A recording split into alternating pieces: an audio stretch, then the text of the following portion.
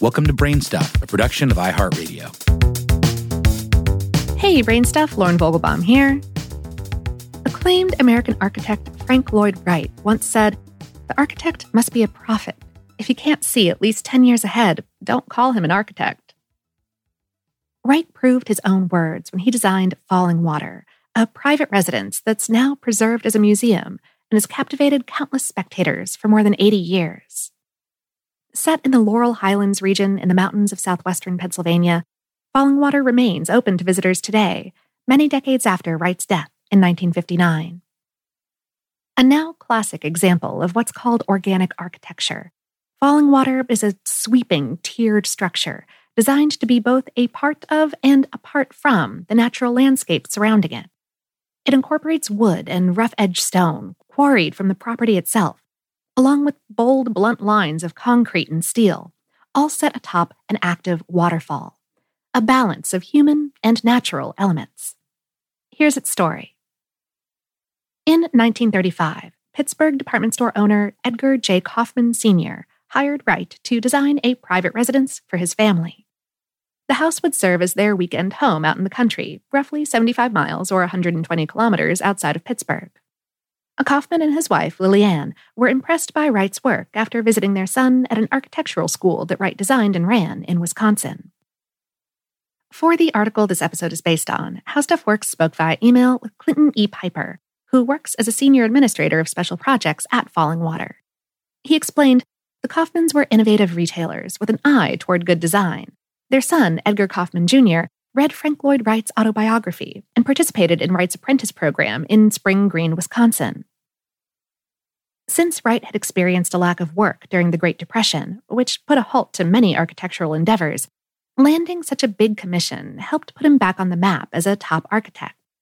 Wright completed construction on the main house, a 5,300 square foot, that's 500 square meter structure, by 1938, and finished building the guest house, which measures some 1,700 square feet or 160 square meters, the following year. The home remained a private residence of the family until 1963, when Edgar Jr. gave the deed to Fallingwater and the surrounding 1,500 acres, that's 600 hectares, to the Western Pennsylvania Conservancy, dedicating the property as the Kaufman Conservation on Bear Run, memorial to Edgar J. and Lillian S. Kaufman. Fallingwater first opened its doors for public tours in 1964. Since then, many entities have recognized the importance of Fallingwater's artistry. In the late 1970s, the U.S. Department of the Interior designated the museum a National Historic Landmark. And in 2019, UNESCO added Fallingwater and 7 other Lloyd Wright-designed sites to its list of World Heritage Sites, marking an impressive international recognition of Fallingwater's legacy in the world of architecture. It's also the only major Lloyd Wright work with its setting, original furnishings, and artwork still intact.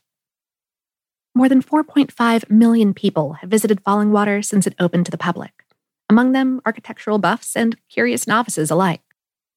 Piper said, Fallingwater is a humane experience where Wright's insight, the Kaufman family's way of life, and the natural setting are spread out for all to experience and question, regardless of their background or previous knowledge. Wright popularized the prairie style of design, which focused on residential houses in the Midwest between 1900 and 1916.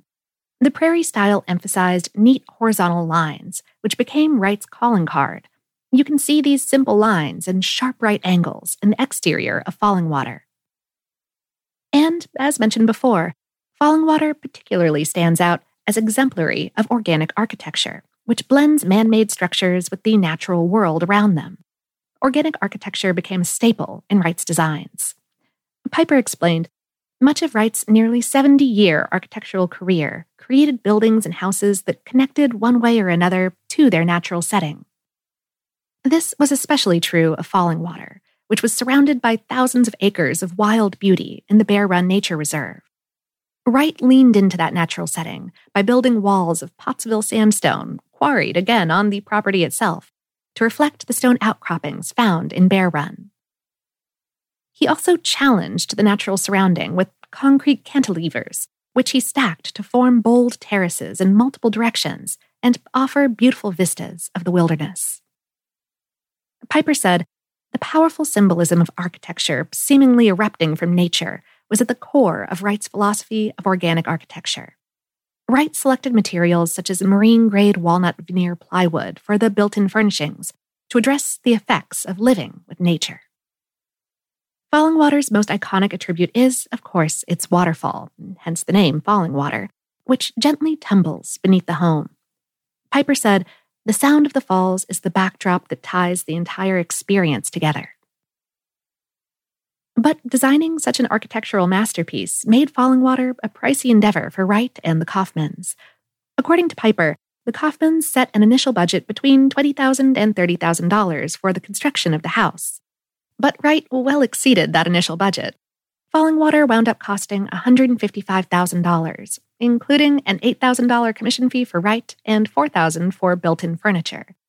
That's a bit over $3 million in today's dollars. But, of course, as a great work of art, in many ways it's priceless. According to Piper, famous guests ranging from Albert Einstein to Frida Kahlo have stayed at Fallingwater. Since being turned into a museum, Fallingwater no longer accepts overnight guests, but there are still plenty of ways that visitors can enjoy the museum. During COVID-19, guests may experience the outdoor setting of Fallingwater with an advanced reservation, and masks and social distancing are required. If you can't swing an in-person visit, that's no problem. Visit fallingwater.org to try one of their at-home experiences, such as one of the virtual tours conducted via live stream weekly, each one offering information about a different aspect of the home.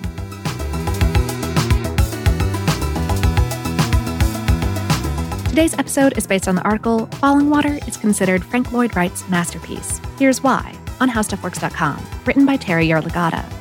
Brainstuff is a production of iHeartRadio in partnership with HowStuffWorks.com and is produced by Tyler Klang. For more podcasts from iHeartRadio, visit the iHeartRadio app, Apple Podcasts, or wherever you listen to your favorite shows.